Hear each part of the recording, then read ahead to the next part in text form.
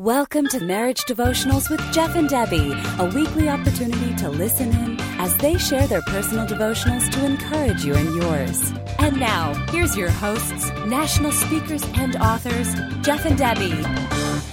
So guys, we're here at the Knoxville Airport and we're headed out to Texas for a booking at Pasadena, Texas. We're doing Love and Laughter this weekend. At South Main Baptist Church. It's a great church. We're looking forward to getting to be back there. It's been a long time. So if you hear a lot of background noise, it's just airport.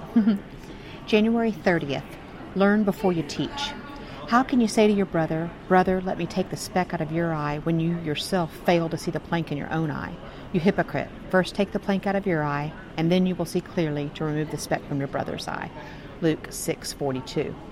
When you marry, your life becomes an open book. It's hard to hide your bad habits and weaknesses from the one who knows you best. It's tempting to point out every error and pressure each other to change, and it's much easier to focus on someone else's failings than your own. The scripture challenges you to keep your focus inward rather than outward. Keep a sensitive conscience to the Spirit's correction. Take responsibility for your actions, confessing your sins to God and the one you've offended. Study the Word diligently to know His will for your life. Once you've humbled your hearts to acknowledge your mistakes, you're in a position to encourage one another. You can lovingly help each other do the right thing. You can seek God together to ask Him what to do. Then your marriage becomes a place to grow in obedience every day. Lord, give us eyes to clearly see our sin. Help us to focus on our own obedience instead of trying to change each other. Amen. Well, can I just start out saying that you rock at this, that you are,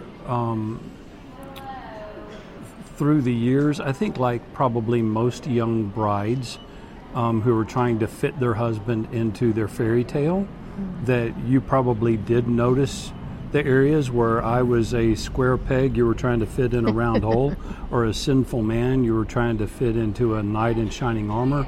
But you gave that up so quickly and embraced who I was.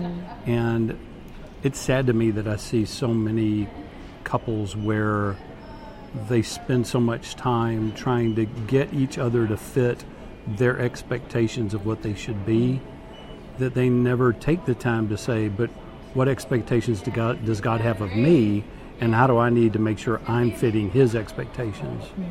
And you do that beautifully, baby.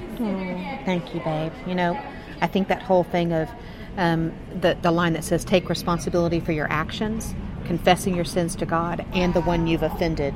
You know, we both, I appreciate the fact that we both decided a long time ago that we could pray and tell God that we're sorry, and that if we don't say it to each other before that, then we say it to each other after. Yes. I mean, the truth is, sometimes I'm so mad at you after a conflict that I'm more willing to ask God for forgiveness than I am to ask you for forgiveness. And I'm the same way. I think that's natural, because we have our pride that's acting as a defense to each other, but we don't feel that defense against the Lord. Yeah. So I guess that's why it's important to me to always say, God, help me see my sin. I mean, the truth is, if I'm just going to be totally honest, and I've said this to you before. Finally, she's going to be totally honest. But I mean, I've said it to you before. Sometimes I think, hey, I'm okay. God and I are okay. I mean, I haven't been doing sinful kind of stuff.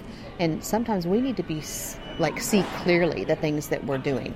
Not necessarily even in our marriage or in our relationship, but just between me and God. Yeah. And I need to see that for what it is, so that your transgressions don't seem big to me.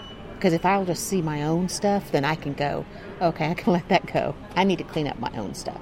Yeah, and I do see that in a lot of couples where, the wife sees the husband's sin as bigger than hers, or vice versa. And obviously they don't ever grow into any area of intimacy with one another because neither one feels safe to be vulnerable with the other.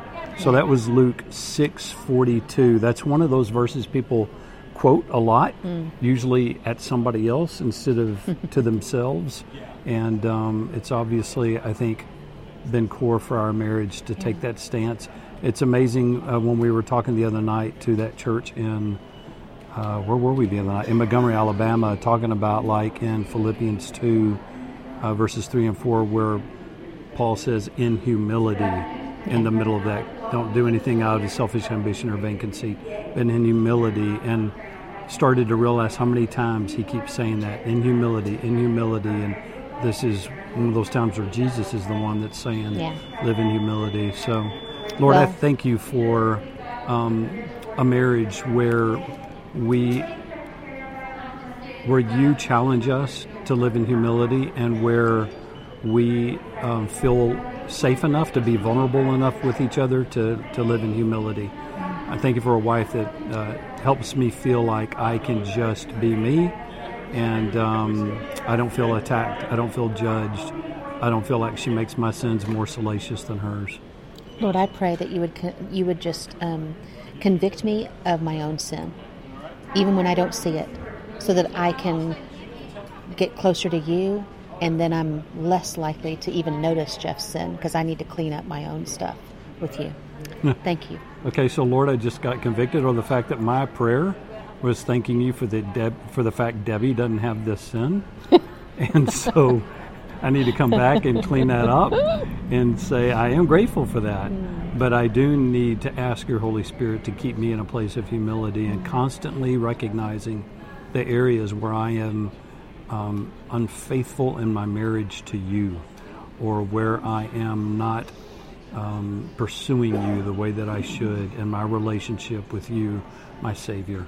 And I pray that your Holy Spirit would keep me constantly in the humility of the knowledge of the fact that daily, hourly, moment by moment, I need your grace, and I'm grateful for it.